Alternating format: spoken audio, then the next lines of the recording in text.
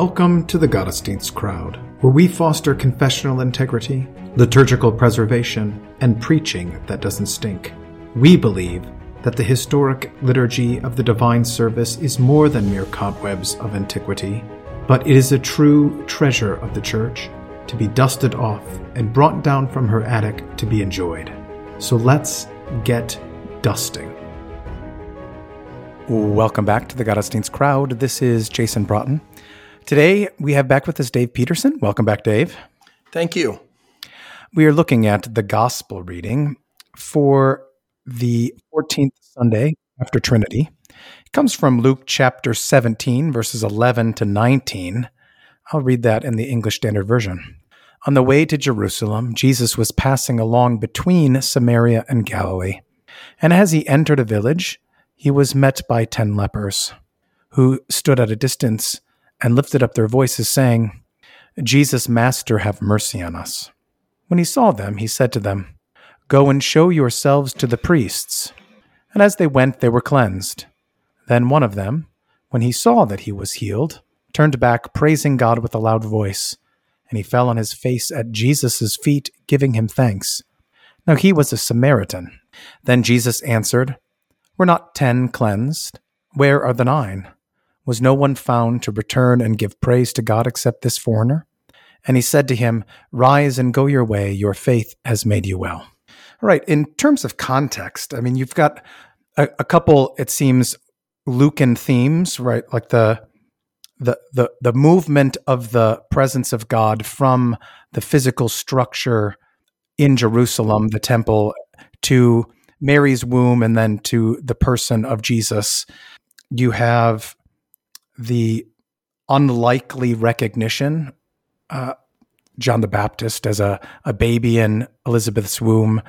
He recognizes the presence of God, Jesus, and yet there are others who you would think are better suited to recognize this, and yet they don't.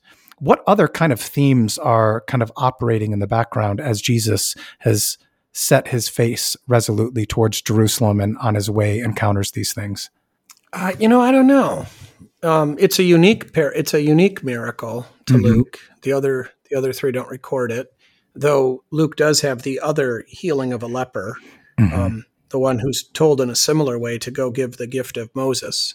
Yeah. So there's a consistency between them, but this seems like, from a literary point of view, an expansion of that, right? That was also in Galilee.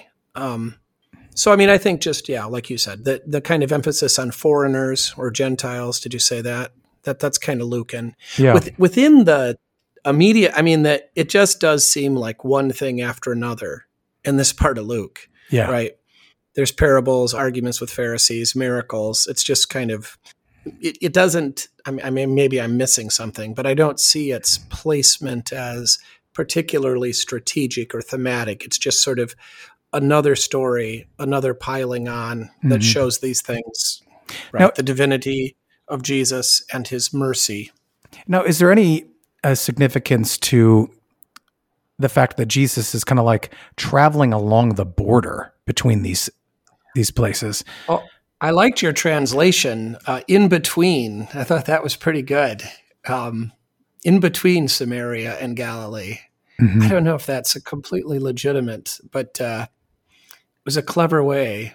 I would have probably through the midst of, he was traveling through, but anyway. Well, Lenski doesn't make a big deal of he's on the border. He's not going through Samaria and then Galilee, but he's like right along the border. And this village that he enters into is presumably like on the border, like just kind of in the middle. Yeah.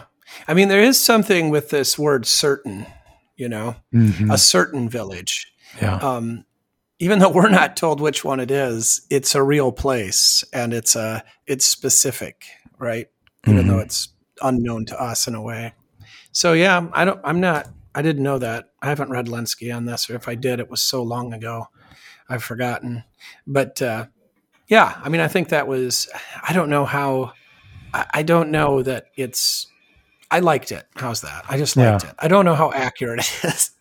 I mean, I don't know how driven that is by the exact vocabulary and context. Sure. Maybe there's more there than I know, but whether it is or not, I still liked it. I thought it was poetically at least it's legitimate for sure. I'm not, but maybe it's even required, and I don't know. Mm-hmm. But I liked it as a vivid kind of way. So, what is the? I mean, let me look what the New King James has.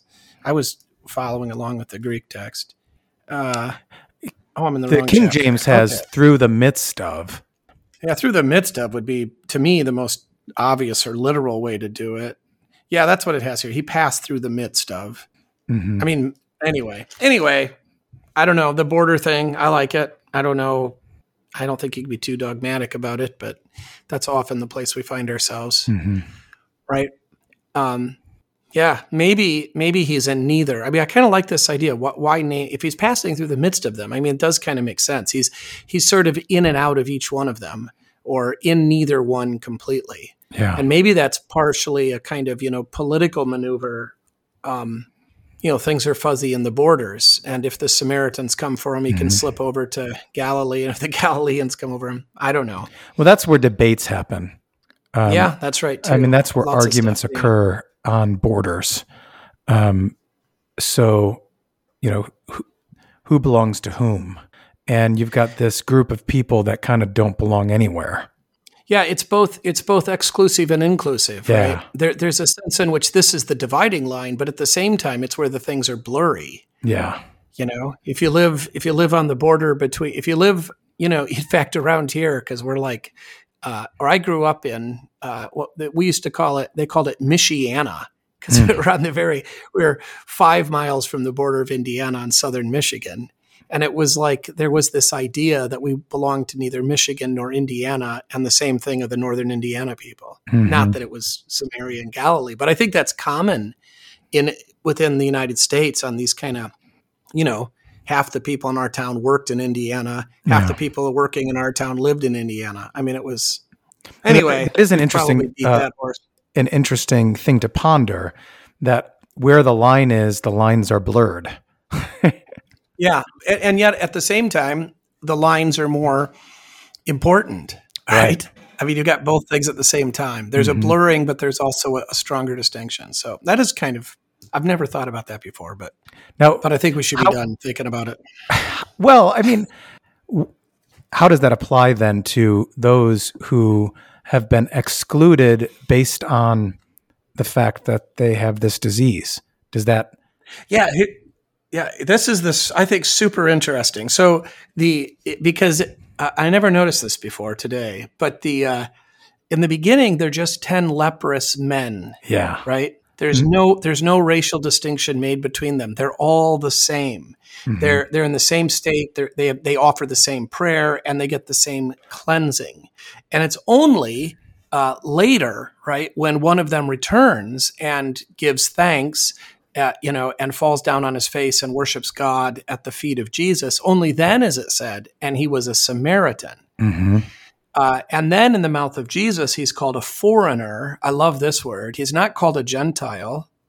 He's called an allogenes, which means other born, right? Or differently born. So I don't know if it's more mean than Gentiles. I can't tell. Well, isn't this the term that is used where in the court of the Gentiles? Like, is that what it's called in they're called allogenes there, not ethne?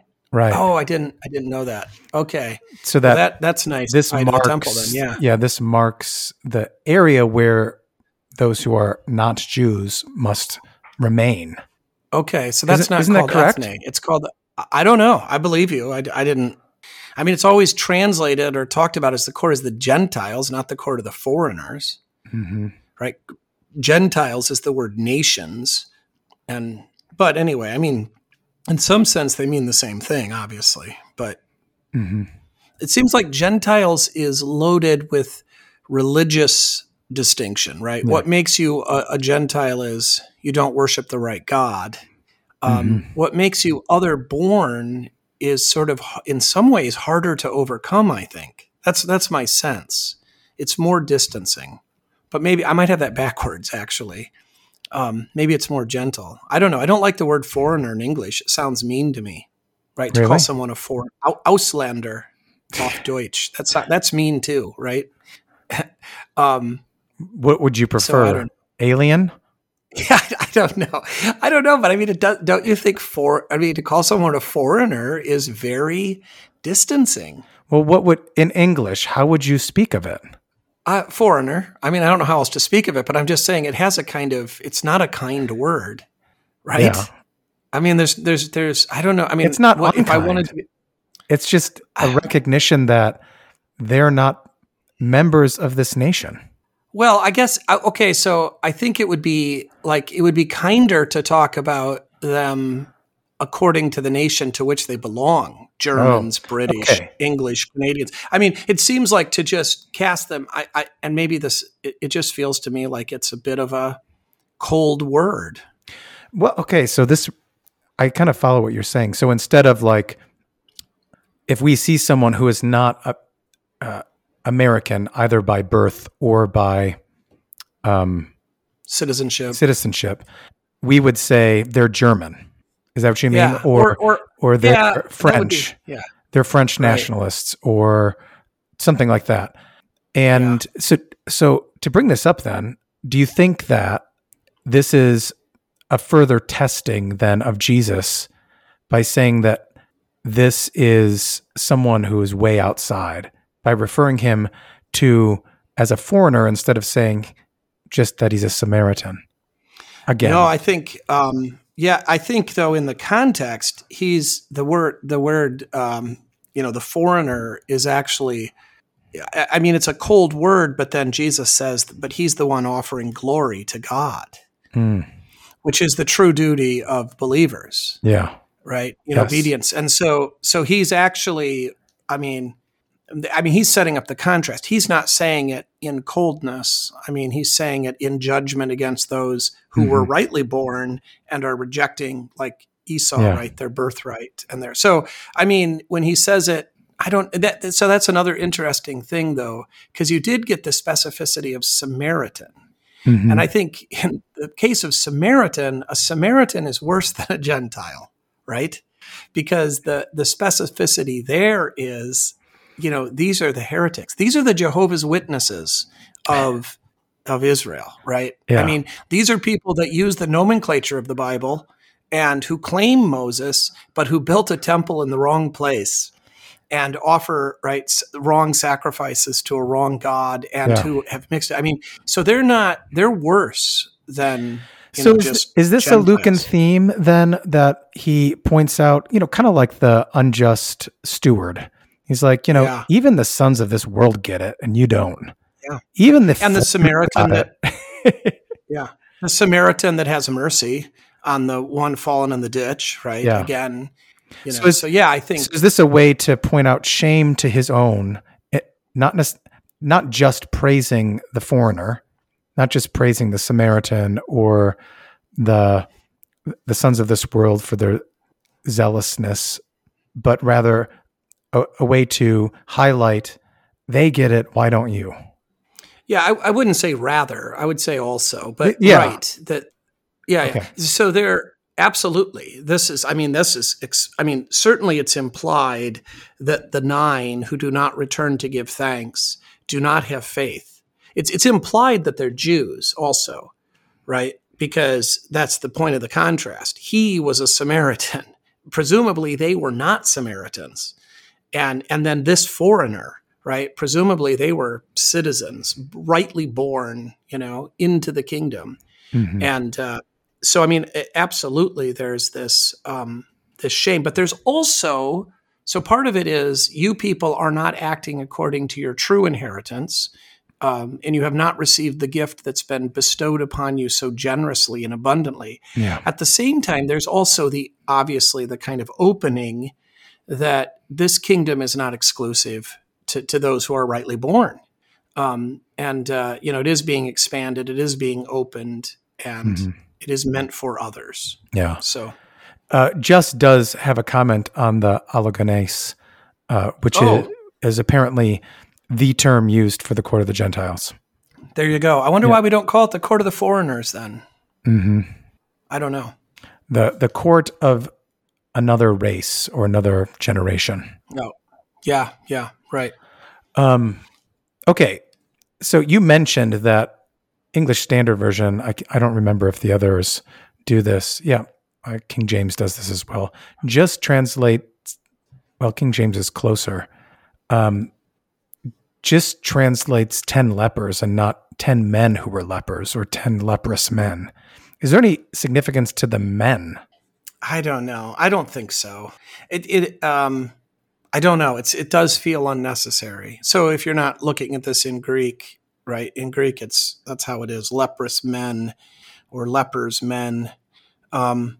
Yeah, I mean, the only thing I could imagine, there does seem to be this. I had actually did a little bit of reading on again this morning about these, the court of the Gentiles, the court of the women, the court of Israel, or the court of Israel, the court of men, whatever it is. There is this distinction that is made not only between Gentiles or foreigners and Jews, but also between Jewish men and women, and then again between Jewish men and priests, and then again between priests and the high priest. So there is this, kind of narrowing or discrimination that comes in the temple until you get to finally the Holy of Holies. And I don't know if, he's a man, but he's less than a Jewish woman because he's a foreigner. I don't know. I don't think that's really there. I think it's just probably an idiomatic way of speaking. Okay. Now, is this an instance where Jesus is erasing all distinctions? Kind of like how moderns look at Galatians 3 or 4? I mean, I think there is a sense in that, right? Galatians 3 does do that. The gospel does actually remove distinctions. In Christ, there actually is neither male nor female, right? The most foundational distinction of humanity is erased in some sense in Christ, that we all stand before him. He's no respecter of persons. With regard to salvation. With regard to salvation. And there is that in this when he says, to the leper, your faith has saved you. Does the ESV translate that as saved? I didn't listen. No, it says has made you well. Yeah. God, that's so annoying. I know. I mean, particularly for this, because they were all cleansed. Yes. Right. Right. Yeah. I think especially in this one, I do too. It's super clear that he's not referring to just the fact that he was made well. Right, because it's not like their unbelief made the 9 well. Right. Right. The 9 don't have any faith. They weren't made well by faith. So, right. What's the difference? They're all well. I know this is probably the most egregious mistranslation of this particular phrase. And I think I always hate it. Why don't they just do it the right way? Yeah. I think you could make then a case that this is the touchstone for all the other times that word pops up with regard to a miracle. Good. Yeah, I like that. The New King James also has your faith has made you well. Mm-hmm. Well, our preachers have made a lot of hay over that over the years. Mm-hmm. So I guess there's that goodness of it. King James hath made thee whole. So that's better. That's better. It's more encompassing. But when we hear wholeness or wellness, we only think, there's a sense in which it's not wrong, because you could, wellness, both physical and spiritual. So you could go that, you can go that route. But this is specifically that all of them were cleansed. So it can't just all of be them the were physical. physically whole. Yeah. Right. So there's a distinction. Okay. Here. Yeah, there is. I think there's some, I don't use this text for Thanksgiving, by the way. Okay. In TLH, I don't know about in the historic lectionary and LSB or the 1-year lectionary, but in TLH, this was assigned for Thanksgiving. It is also. That's terrible. Yeah. I mean, only because it's just too close to this Sunday. Yeah. And also, I don't think this is really a text about Thanksgiving so much. But we always use the Harvest Festival readings. Yeah, that's what I do. Mm-hmm. I think that works better. And I mean, it's not like Thanksgiving, the day of national Thanksgiving is, kind of coming out of the Civil War or something. isn't it? I can't remember the history now. Didn't Abraham Lincoln and then others proclaim a day of national Thanksgiving?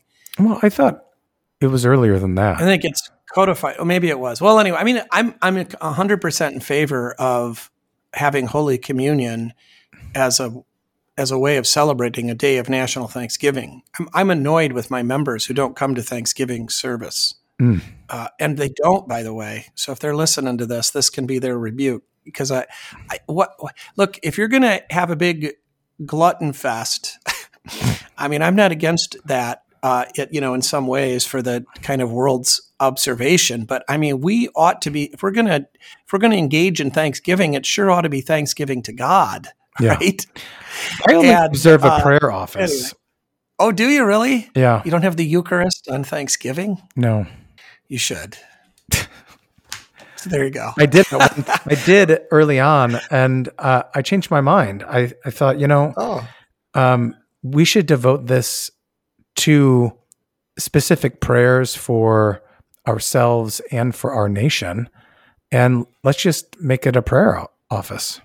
So that's what I decided to do. Well, there you go. Well, I mean, it's because a matter I wanted to distinguish it from all of the Sundays. I get it. Yeah. Yeah, I mean, but I do, it's obviously a matter of personal piety. And I guess if you didn't grow up going to church on Thanksgiving, maybe, but it just seems to me like it's kind of, I feel like it's, for me personally, it's kind of an important day. Mm-hmm. So anyway, but I'm glad I don't have this text to have to preach on, 6 weeks after I just preached on it. Yeah. But there is some fun stuff in here, obviously. Okay, so they stood at a distance. They lift up their voices.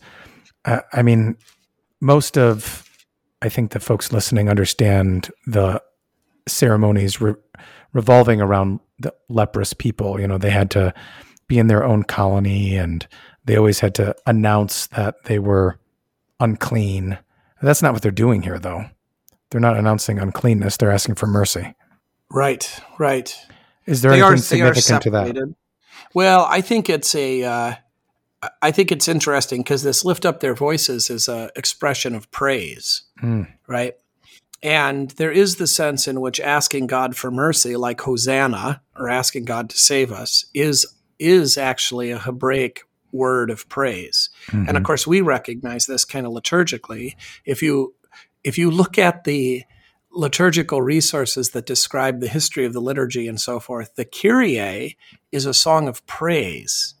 I know that always strikes our people because it seems like a point of humiliation or a point of kind of repentance, but we don't kneel for it, right? In the divine service, it plays a little bit different role in the prayer offices, but in the divine service, it's a word of praise, because asking God to be merciful is asking Him to be true to Himself, is actually confessing, right, this mercy that endures forever. It's not like we're begging God for mercy, uncertain of what He might do, right? We fully expect. So there is kind of this, that they're praising God, right, in asking Jesus for mercy, or at least they should be, but of course it seems as though they're not. 9 of them at least, maybe all 10, that really they just maybe actually want food or money, right? And so they don't really know necessarily, and that might be why they don't use Kyrie, right? They don't say Lord. It's nicely translated as Master, and yet Jesus receives it, right? I think we have to say this is an imperfect prayer. I mean, in some sense, I suppose all Christian prayers are imperfect on this side of glory, but I'm not sure this is really a faithful prayer. I think they're really primarily just asking for, hey, we're hungry, do something for us, something nice. They're not asking for divine mercy, I don't think. But He gives them divine mercy in response to it. And that's part of the reason, I don't even think that the 9 are probably on their way to the temple. I mean, who knows? But He says, right, He doesn't give them the answer they want. Right? They say, have mercy. And He doesn't say, yes, I will have mercy on you, or I will give you money, I will heal you. He doesn't say any of that. He just says, go show yourselves to the priests. Now, that could very much be taken, and probably would have been taken in a normal context, especially if you don't have faith, is, well, here's what you need to do to get, to be healed and to be right with God. But the reality is you don't go to show yourselves to the priests until you are healed. The Leviticus 14 thing. So it's almost like, they say, have mercy on us. And this could go show yourselves to the priests could be like, it's almost like, okay, so I have a guy show up here at the church door, right? And he wants money for a hotel room and, whatever. And he's got his story about why. And if I say, well, go to the police station and ask them to help you. Yeah. Why would I say that? Because I think that the police will do a background check on him and a warrant search, right? Mm-hmm. And so it's sort of like, well, if you're righteous and you really need a hotel room, go to the police station. Yeah. And, if you really are deserving of mercy and help, well, then you need to be clean already. And then you need to go and then be identified as such, right? Yeah. But that would be the assumption, like you need the priestly action to declare yourself clean. To be after clean. you're clean, though. The priest doesn't clean you. He only recognizes your cleanliness. Right. So, I think that is the question. Would they be going to the priests living in their area, or would they be going to the temple? Because the priests don't have any land. Samaritan temple, of course. Yeah, right. No, right. Were they going to the same place? Or maybe they're not going anywhere. Is what I'm saying. I don't. I think they're just like, okay, screw you. They went. They left. They departed Jesus. It doesn't say where they're going. So he says, go show yourself to the priest. I don't think that. I think that's reading too much into that. I think the assumption is based on Jesus gives them a direction, and as they went, they were cleansed. Okay. This assumes that they understood the command as mercy in some sense, that he wasn't just right.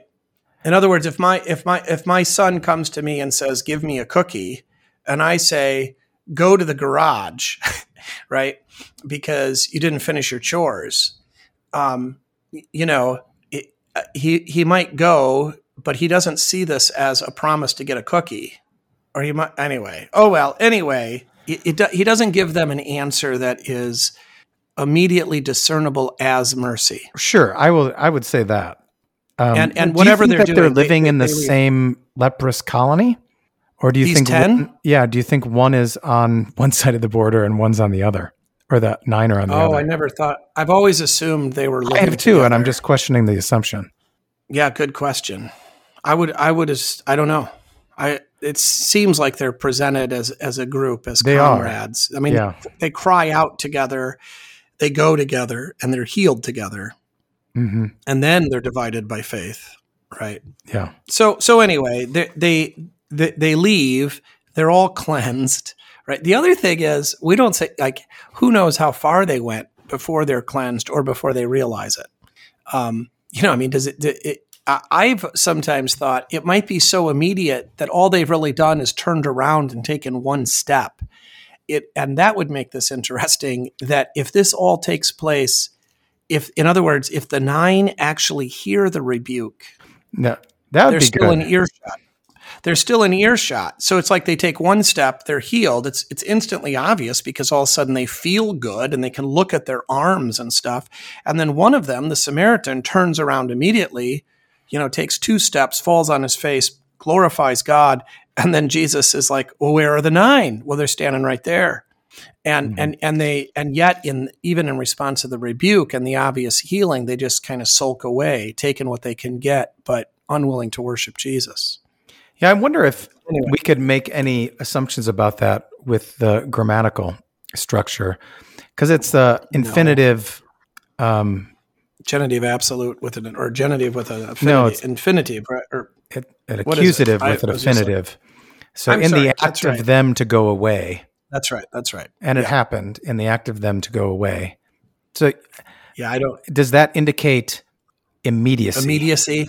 Mm-hmm. I don't think it indicates anything. I mean, it could have been a day later. It's how long of a journey is it from there to Jerusalem? If they're on their way to the temple in Jerusalem, if they understood that command and decided to fulfill it in some sort of hope that by the time they'd get there, they'd be cleansed. I mean, it could have been, I think, any time. in that whole period. They could have got all the way to the temple. Maybe that's why the 9 didn't come back. They could have been right on the edge of the temple. And then all of a sudden they're like, well, why would I go back to Jesus now? I'm here. I'm doing what he told me to do. And the 9's like, well, I'm a Samaritan. This temple kind of sucks for me. I might as well go back to Jesus. I mean, there's lots of possibilities with this. The language is ambiguous. So, because there is something to that, right? The fact that the temple's not so great. I mean, they're all united in their leprosy and in their desire for mercy, whatever that means. And then they all get healed. But the 9 have a place at the temple. So, I mean, a more intimate place. Yeah, I get that. Is there a sense that the 9 didn't see it? I think they have to see it. Yeah. They don't see it with faith. Because it says in 15, but one of them, seeing that he was healed, turned around. Yeah, because he sees with actual insight. I don't think that means that the others didn't know they were healed. But he actually recognizes the source of the healing. So that's the other thing. What do these 9? I don't see how they cannot know. I mean, I don't think they're just thinking they still have leprosy when they don't. But what do they think was the source of the healing? This was likely not their only attempt. So, they probably were engaging in folk remedies. They were probably, taking dietary supplements from Amway. They're engaging in things, maybe seeing doctors. And, I don't think that again, when they cry for mercy, I don't think it's really it's not a confession of Jesus, the Messiah, God in the flesh, who's come to heal us. I think it's just kind of desperation. And so I think that's they might think they healed themselves, or somebody else healed them. But I think they got to know they're healed. To connect this back, though, to the parable of the Pharisee and the tax collector didn't know. Right. He didn't see. Nothing changed. Right. That's right. No, he doesn't know. You mean the Pharisee didn't know that he wasn't going home justified. The tax collector knew he went home justified. But nothing. I remember when we were talking about this. You're like, there was no outward. Yeah, that's right. But because there was no outward. But this is outward. This is completely outward. Yeah. So I don't know how they could not know. I had leprosy. Now I don't. Leprosy is not it's not like a headache that comes and goes throughout the day and you don't realize it's faded away. This is a much more debilitating, disease. Yeah. I'm just trying to press this just to see. Okay. So they saw, just like the other guy. But they don't see it. Right. They don't see it with faith. They don't recognize the source. They don't recognize or are unwilling to admit, the divinity and goodness of Jesus in Samaria. And this might be also a kind of ethnic thing. Mm-hmm. This didn't happen in the right place. They might care more about the priests in Jerusalem than they do, and the kind of status quo and getting connected back to the community that they want to be in rather than the community that Jesus wants to connect them to. Yeah. Right. If you go back to Jesus and worship him, what community are you in? Right. That of the disciples. If you go to Jerusalem and the priests, kill the birds and all that stuff, and, you get connected back to your family. Mm-hmm. And what's our favorite idol in this world after ourselves? Our families. Yeah. Right. So, but they know Jesus' name. So they've heard about him, right? Yeah. So had Herod. Yeah. I guess what I'm saying is, so they had heard about what he can do. Right. So they're asking for something. They know what they're asking for. Okay. It could be. They've heard he's a miracle worker, sure. Yeah. Or he's some sort of itinerant preacher. They could still, Judas has a money bag. There could be this expectation that a wandering teacher would actually, share some of this wealth and almsgiving and stuff. So how does this relate to like Romans 1 verses 18 and following, where, it talks about how the difference between pagans and Christians is that they recognize where these good gifts come from. The pagans, they know God's power, they know his righteousness, they know his his nature by the physical things in creation. And the difference is, they're grateful for the things that he's made, but they don't give thanks to the one who made them. Right. How is that going on here? Well, I mean, that's why I've never been super thrilled about this as a Thanksgiving text. I think, Thanksgiving Day text, because I think that this text isn't really about gratitude most directly, right? Because again, right, the pagans are grateful for the stuff, but they don't recognize the giver. I mean, They worship creation instead of the creator. So they're like, intercourse is wonderful. Alcohol is delicious. But, so it's not that they're not thankful for stuff, for pleasure, for beauty, even in some sense, but they're not thankful for the truth. And they most certainly don't recognize the giver. And here, I don't think there's any reason to think that these 9 are ungrateful that they're healed. It's just that they don't recognize the source. And I mean, they don't. If they did, they would return to him, not just to give thanks, but to glorify him. And, frankly, to get more, right? I mean, this is what we do. This is why we come to church every week, because we want more. This leper, the Samaritan, goes back to Jesus because he wants more. He wants to be with Jesus. Jesus is the one that gave him this. Why would he go to Jerusalem? He wants to go where. All right. So when Jesus says, "Rise and go your way," what does he do? Does he go back to his home, or does he stay with Jesus? I think he stays with Jesus. I think his way is to follow Jesus. Okay. I think that this is, but I don't think this is, okay, I'm done with you. Go back to your family. You don't need the priests. I think your way, right? Our way is the way of the cross, is the way of Jesus. And he goes with them to Jerusalem. Okay. Well, that's interesting. And I think that's I love that because, right? I love that the way of Jesus is our way. It's his way. It's not like he's choosing his own path. Yeah, I always wanted to go to Rome and be a ship. No, right?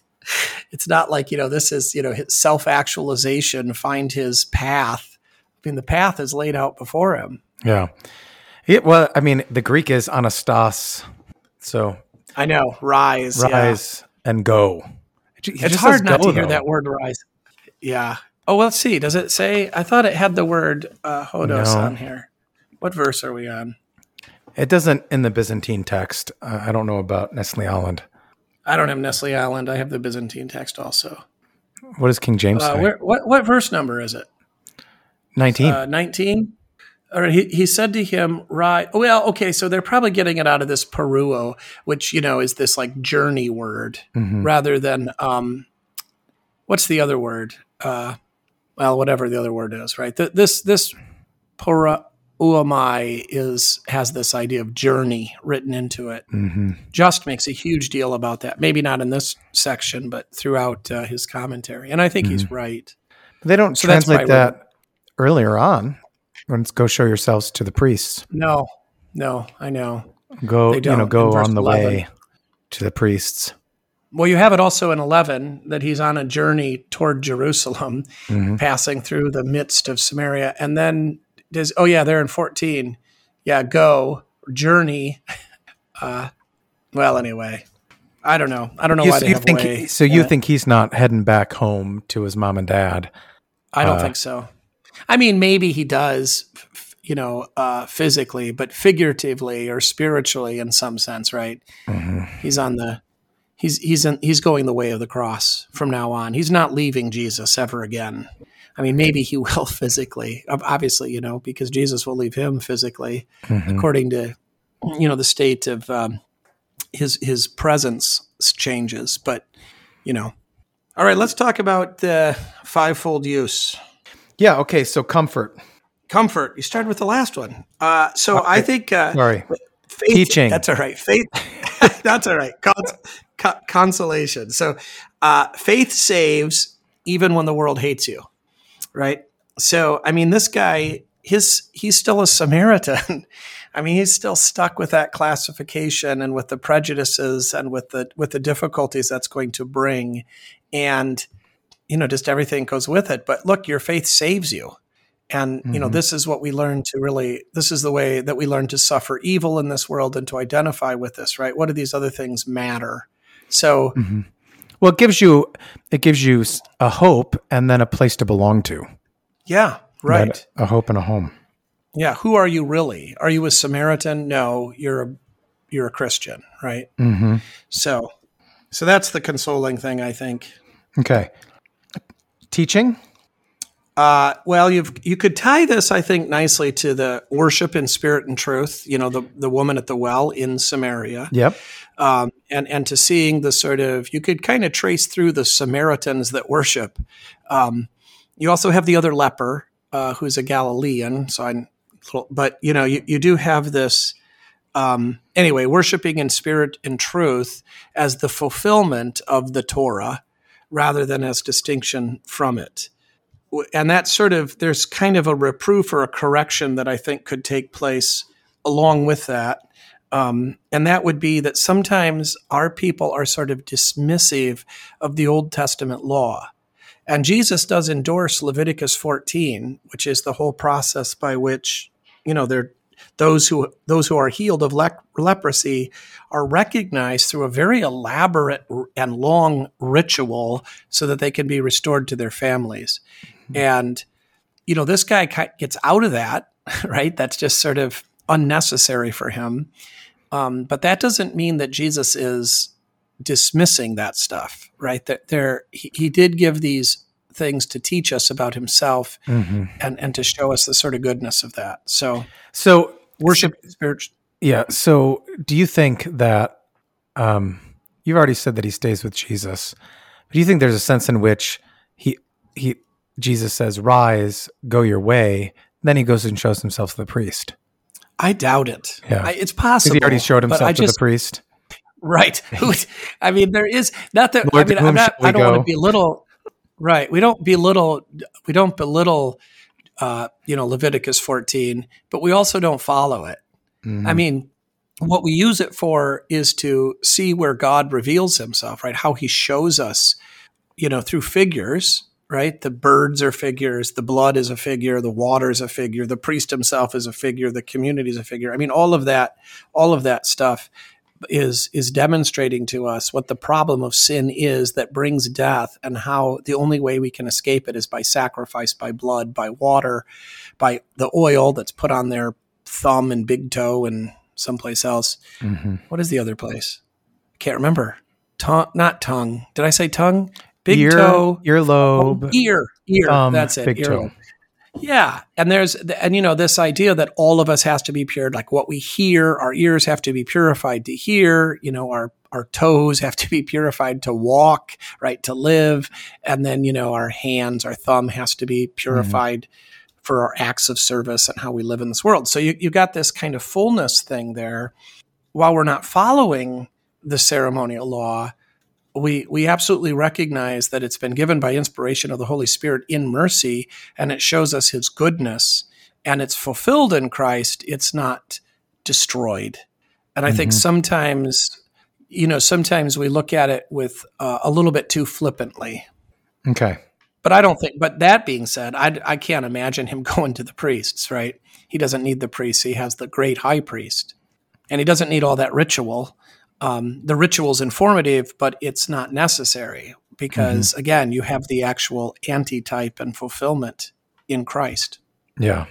So do you have other doctrine, other teaching and reproof that goes with that? Yeah, I think you could talk about both in a Eucharist, Thanksgiving, and I don't mean here what God gives to us, but the actual giving of thanks, and doxa, glorifying God or praising God, and to recognize that this is the end or the telos of man, right? This is what we were created for. And to be truly human is to hear God's word and to respond to it in faith with praise.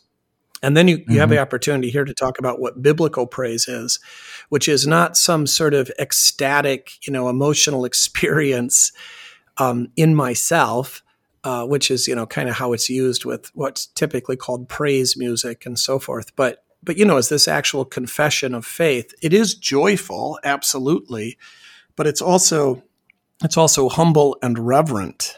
right? Yeah. And it's confessing historical realities in the history of Israel that are applied to the one who's praising God. Mm-hmm. So, you could think of things like the biblical canticles or the Psalms or pretty much the whole Bible, Mm-hmm. right? And it's so there's an opportunity there, I think. So what's the maybe reproof that goes along with that?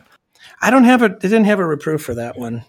Well, maybe just But I the suppose- Romans 1:18 and following, the just recognition of the good things without the giver. Right. And this idea that, and so I did have a corresponding training for that one. Okay. So sort of along with defining praise and thanksgiving, but also then to talk about that we need to actually actively discipline ourselves to be people of true gratitude to God for the things in front of us, right? Rejoicing always, right? And I think that this is something that our people could use help with. I mean, I know I could use help with it, right? Because we like to complain and we like to talk about the things we hate. And we like to, right? Those are sort of easier emotions to embrace and the like. Mm-hmm. But to learn to actually be mindful and aware of God's goodness and the things that he's providing to us all the time, Mm-hmm. And I think, one of the most beautiful Christian ceremonies, which is not in the Bible, is to say prayers before meals. Yeah. Just to recognize that God gave this. And I've probably told this story before, but when my oldest son was pretty little, one time we had popcorn, in front of the television set after dinner, and he wanted to say a prayer before it.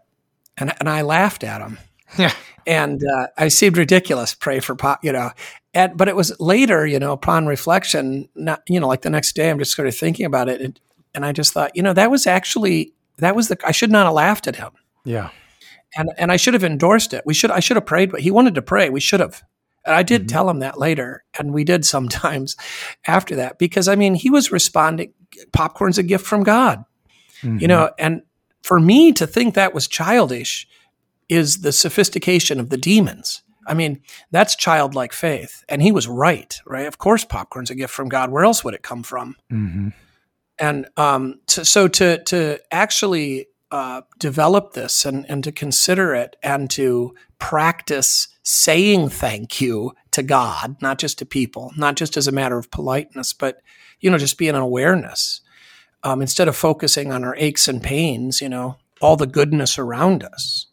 So, Okay. The word in Greek for content can also be translated as delight. Do you think there's something there that, we could search for that? Well, I'm thinking of like 2 Corinthians 12, I think it's verse 10, where Paul says, "For the sake of Christ, then I am content with my weaknesses, sufferings, beatings, so on and so forth." But that word can be that he delights in those things, that we need to learn to delight. That contentment, I think in our ears, contentment we think of as settling. Yeah. So maybe we need to speak more about delighting in what God has given, and that's what makes us content, maybe as a correction or a training. Right. Instead of because content sounds to us sort of neutral. Yeah. Yeah. Well, and like you said, what was the word? Acceptance or settling. Yeah. Like, okay, well, I guess this is what I get. Yeah. Well, to go along with, we think of it when we think of it as settling, like now we have to not be ambitious for things, but actually what the Bible teaches us to be ambitious for the right things, to delight in those things and go after those. So maybe that's another correction, like to channel your ambition. Yeah. Yeah. I think that's right. Well, again, like I love this. The leper goes back for more. Right. He's unembarrassed to do that. It's not like he's being greedy. It's that he loves the thing. He's a man after God's own heart. He loves the things of God. He wants to be with those things. And that's, there's a way for that to spin out of control, the flesh to spin that out of control into kind of, ambition for oneself. But he who desires the office of bishop desires a good thing. Yeah. There is a godly ambition. Absolutely. It's a dangerous emotion, but so is anger, and so is love, right? I mean, these things all Yeah. Well, they're have not in themselves sins, but they can be an occasion for it. Yeah, or Kind of and they like can money be, yeah, or wealth or technology. right. Well, I mean, I think they're a little more almost deadly, dangerous than that, right? That it's very difficult to engage in righteous anger without slipping into any kind of self-righteousness or reveling in it. It's very difficult to engage in, appreciation and love of the marriage bed without slipping into lust. Mm. And I'm not sure we're even on this side of glory. We're not really capable of not slipping at least some into it, right? All of our good works are tainted to some degree by sin. But that sometimes has been taught, I think, to us in such a way as to denigrate the goodness of the things or the goodness of the good work, right? Like, I mean, I can just remember, I've heard so many times, this like idea that, somebody who gives $1 million to, for a new church bell, right? Well, his pride is caught up in that and he wants his name on the wall. Yeah. I mean, I'm sure there's truth in that there's pride, but the bell is a good thing. And it's not the only motivation he has. I mean, if he's a Christian, right. So he's got some mixed, motivation and responses, and he has to deal with that as we all do. But the bell is still a good, I mean, it's not, maybe a bell isn't the best example, but there's still a goodness in the good work. And it wasn't only driven by greed. It was also tempered by faith and informed by the scripture and a desire of love for neighbor. So we don't just throw it away because it wasn't perfect. So here, there's a podcast that I've been listening to a little bit. He's like a neuroscientist out of Stanford. Right now, his name escapes me. I've sent you a link of his before. Oh yeah, I haven't listened to you just once and like less than a week ago. Yeah, I feel that was you sounded very rebukey to me just there. I did not mean it to be rebukey. In case you remember the name, that's why I mentioned it. It sounded a little bit like, well, I've said this to you, but you ignored me like usual. It's Andrew Huberman. It just came to me. Andrew Huberman. Anyway, he talks about having a kind of a growth mindset versus kind of a static mindset, and he says something to the effect of, if you want to foster growth, like to do difficult things and to chase after, have a good kind of ambition. When you praise someone, you praise them for their effort. You don't praise them by giving them a label like, oh, you're so smart, you're so good, you're so generous. You praise the effort put into it. You did a good job, or something to that effect. You worked really hard. And that fosters people to want to do more for the praise of you did good work, not you're this kind of person. And so is there a sense in which we could talk about this? He cleanses, Jesus praises not the fact that he's cleansed and righteous, but he praises what the effort he put in. You returned and gave thanks. Really good. So is there something? Yeah. So is there a sense in which we should give some sort of pastoral spiritual counsel to praise people for the efforts they put into these things, not just you're a pious man. And the same thing when we receive large gifts, we don't say, oh, you're pious and this is very generous, but we talk about, the effort that they put into making the church beautiful, or the good that people of God. Yeah. Does that make sense? Yeah, I think I was just, their works will follow them, So, I wonder if I wonder if we could apply this to say, like, we're not praising people for being forgiven. Right. Right. But we praise Jesus because they're forgiven. We praise people because they gave money for a bell, or we praise people because they teach Sunday school, or we praise people because they came to church. Yeah. That we actually are praising because they believe. Because they believe, yeah. Right. They work at that faith. Right. So but it's funny when you were talking, I've heard this in the negative sense quite a few times, where when you're having, particularly like in marriage, right, when you're upset with what your spouse has done, it's destructive. If you're like, oh, my wife, she's always late. That's because she doesn't care, right, or whatever. So I assign a motive to her, or I give her a label. She is an uncaring person. And when you do that, that's really destructive of the relationship. Yeah. So like what you have to do, or you have to try to do, so it's the sort of same thing. You have to name the behavior kind of distinct from the person, and then sort of find in some ways, sometimes an excuse, putting the best construction on it, right? So in other words, she was late, or whatever the complaint is, right? She was late because, things got in her way. And so, what can we do to sort of help this? Not because she didn't want to be on time, or you know what I mean? Yeah. But I mean, I'm just like, in the context here, Jesus isn't concentrating on the fact that no, I agree. Yeah. He's a Samaritan and a foreigner. It's like, this is what you did. Yeah. Right. And I think, though, in a negative way, he does respond to what the 9 didn't do. But he didn't return behavior. Yeah, that's what I mean. They're both behavior. They're not just, oh, the Samaritan's good, the Jews are bad. It's not a label. It's actually the behavior. So yeah, that's interesting. I like it. I don't know how to preach on it, but well, it can be in the background. It can come up in other places, and I don't know.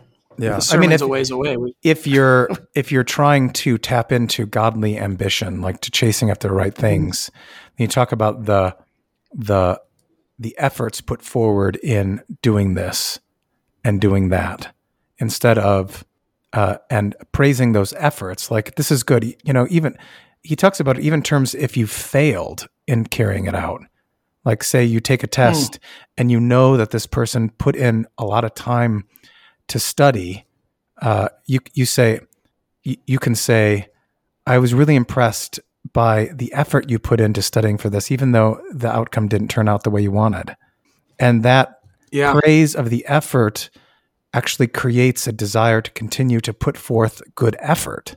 Yeah. I mean, I do that with myself.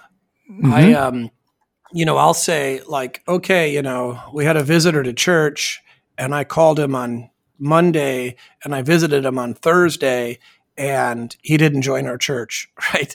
And I'm like, yeah, but I did the right thing, right? I did my job. Yeah. And even though the results weren't, profitable, in that sense, I'm happy if I did my job. What I can't stand is, which has happened, sadly, right? I didn't call the visitor and he didn't join our church. And then it's like, and I actually feel better if I called on the visitor and he doesn't join our church than if I don't call on a visitor and he joins our church. Yeah. I mean, I feel that, I kind of do that to myself with all sorts of things. I'm like, well, that didn't go very well, but I did what I was supposed to do, Yeah. Anyway, that entire episode on applying growth mindset or something. It's just, is that the one you sent me? Yeah, I think so. It's just a really fascinating thing that over time, the ones who are praised for their effort, they outperform those who are praised as being smart. And they will even seek out more difficult things than those who are told they're smart. The people who are told, given labels, they will seek the least difficult route to get the label again. I wonder, does he talk about athletics? He does. In this regard? Does it applies there too? Everywhere. If you're a natural, then you're weaker. I've seen this, that, right, people that are, it's got to be related. I've seen this sort of people that are told they're naturals become frustrated much more easily. Yeah.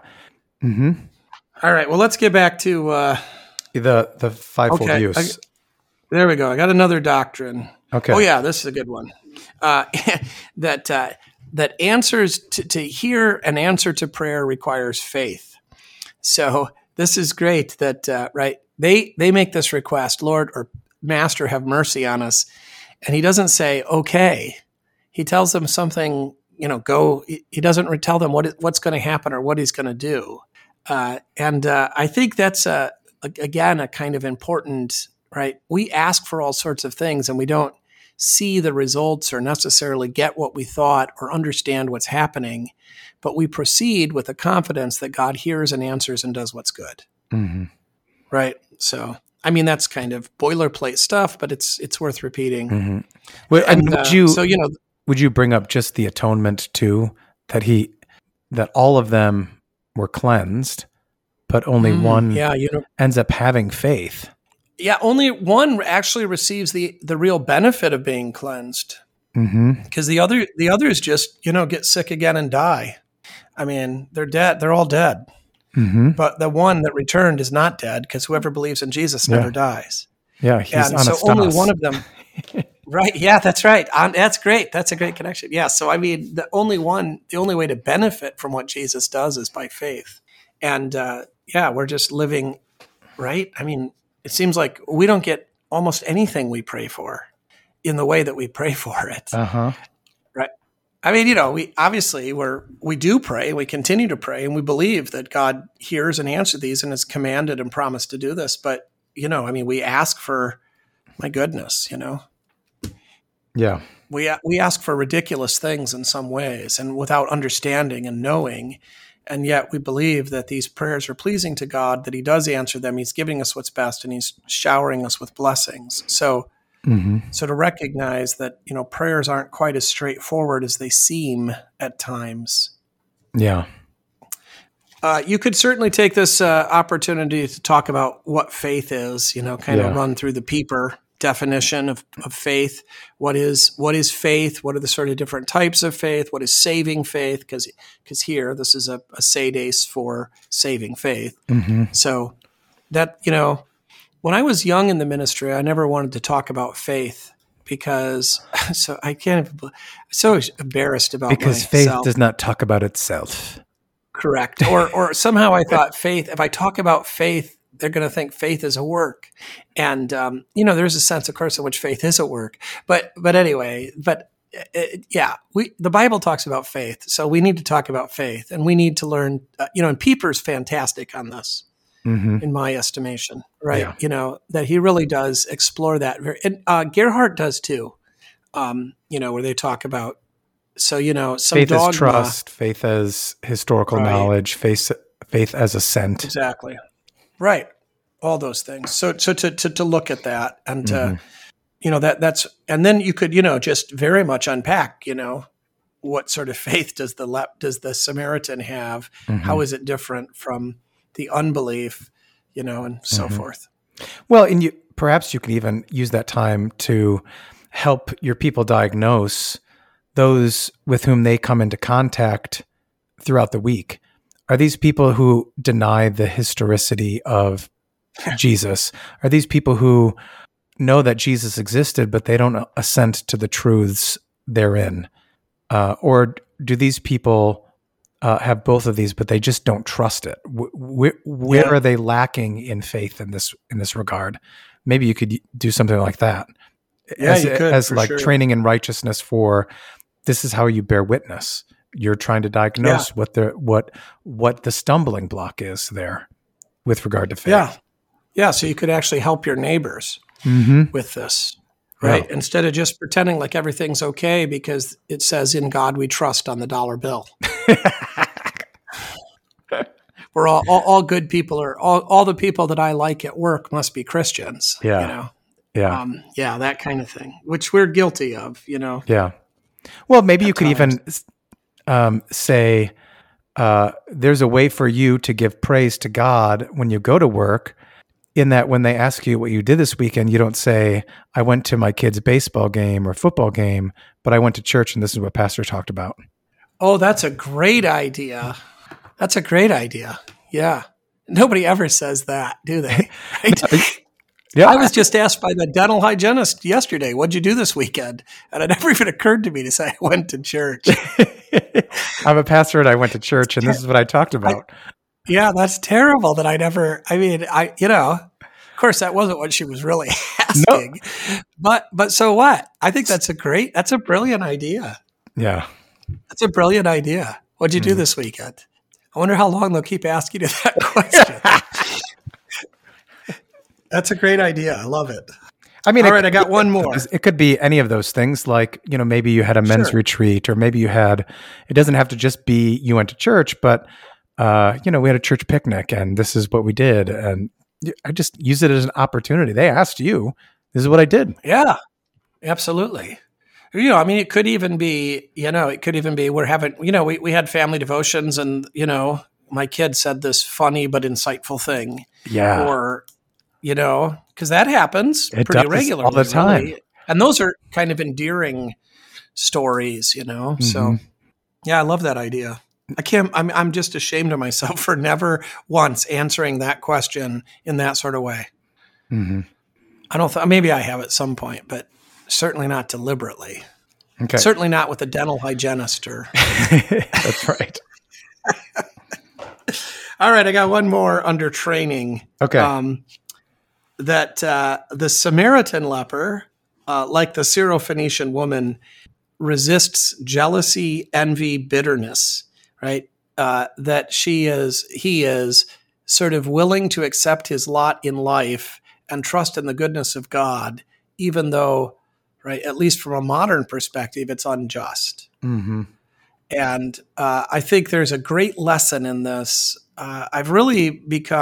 I just only learned this about a year ago, and I just don't think it's widely known, but maybe I'm wrong, that the table of duties is set up in terms of exercising authority and serving as a subordinate, right on through. So, right, what do the hearers owe their pastor, right? That's subordination. What are the duties of the pastors? That's exercising authority, right? What do wives, what do husbands, what does the government, what do citizens? So this dynamic of living, in offices and always kind of suffering, in a sense, the subordination to imperfect humans and, and the like is just so much a part of the Christian life that I don't think we've probably talked about explicitly very often. Yeah. And I think it would be helpful. So, and especially in our society where they're talking about equality, right? In this whole,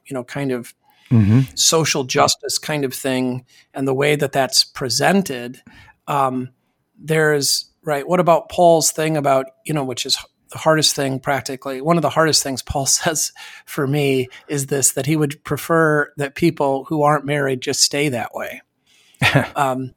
And this seems like ridiculous advice. I mean, but there is, I think the principle behind that is, right, or even slaves to stay slaves. Yeah. Right. So, I mean, there is this kind of difficulty and recognizing. Yeah. So is there a sense, a good example. Is there a sense then in which you can say, how can you be entrusted with the greater things, that is of submission to God, if you cannot be entrusted to submit to the lesser things? Well, and it's again kind of related to this gratitude, right? Recognizing God as the giver. If we're just constantly chafing, if we can only talk about vocation as duty and law, like Wingren does, if we only sort of see this as something to be complained against and are just, and refusing sort of biblical ethics, we'll just let the gospel take care of it. Yeah. That's ridiculous. That is just using, when people say that, all they're doing is they're just simply undermining the Bible, right? Yeah. If somebody asks you about sexual ethics and you say, we'll just let the gospel take care of that, that just means that you don't want to submit to the law that God has given in the Bible regarding sexual ethics. Right.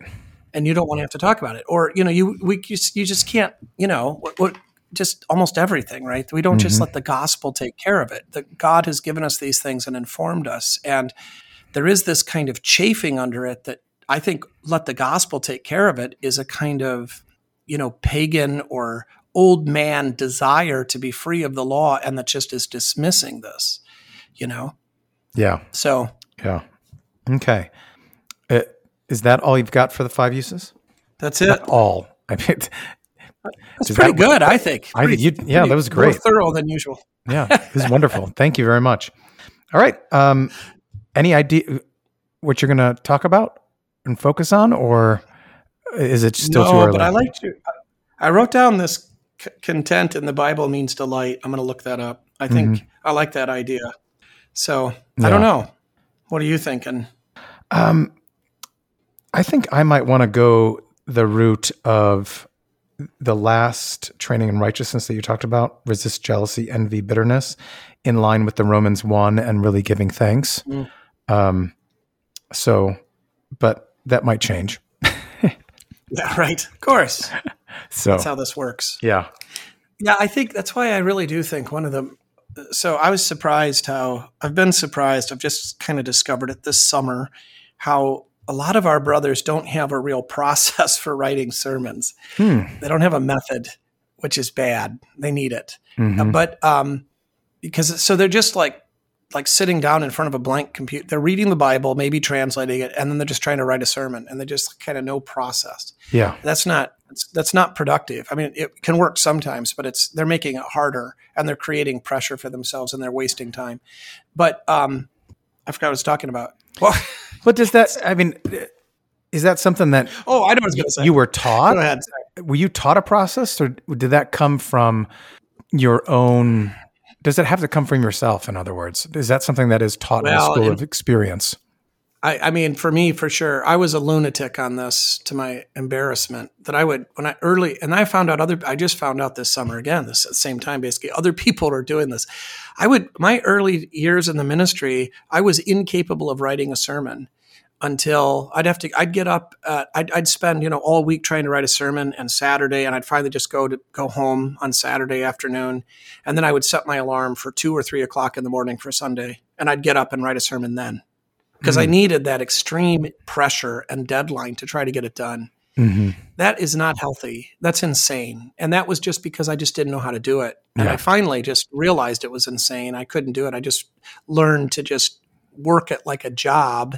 But anyway, that's probably a story for another time. I think what they teach at the seminary is probably a good process. It's just that when you're taught that, you're so far removed from actually doing it. And it's kind of so exaggerated at the seminary because, they're trying to sort of make the most thorough process possible. And you don't really understand what they're talking about. So I think they do try to teach it. It's like premarital instruction, it's kind of wasted on the people you're talking to. I'm not leveling that as some kind of harsh criticism. It's just I do premarital instruction. It's almost a complete waste of time. Yeah. I mean, the people are delightful and they agree with everything I say and they love it, but they don't know what I'm talking about. They can't. Yeah. We almost need to teach homiletics a year after you've been in the ministry. But what I was going to say, till we got on that, was because you were saying, you don't know what you're going to talk about yet. It might change. I think that one of the most important things for process or method is time. Yeah. To not do this on Friday and Saturday, the week you preach, but to have some distance. I really like to be looking at a text and start to think about it. Not the sermon writing part, but the idea gathering, right, or discovery, 2 weeks out so that it can work in my subconscious. Yeah. And that, you have to have material for your subconscious to work. Yeah. But to not rush this and have it, sometimes you don't have any choice, but yeah. Right. I've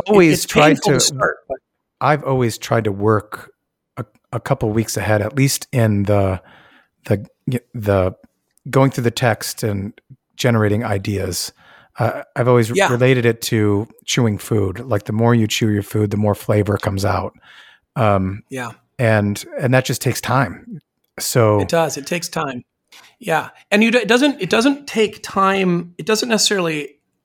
It's more fruitful to spend a half hour on a Monday 2 weeks before you're going to preach than it is to spend 4 hours on Saturday before you preach. Correct.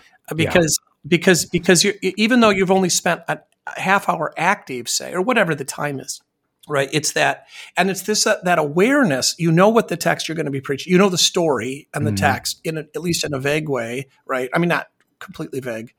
And then you can be thinking about it when you don't know you're thinking about it. Mm-hmm. Yeah, definitely. So, all right. Hey, I got to go. All right. We'll talk to you later. All right. Thanks, Jason.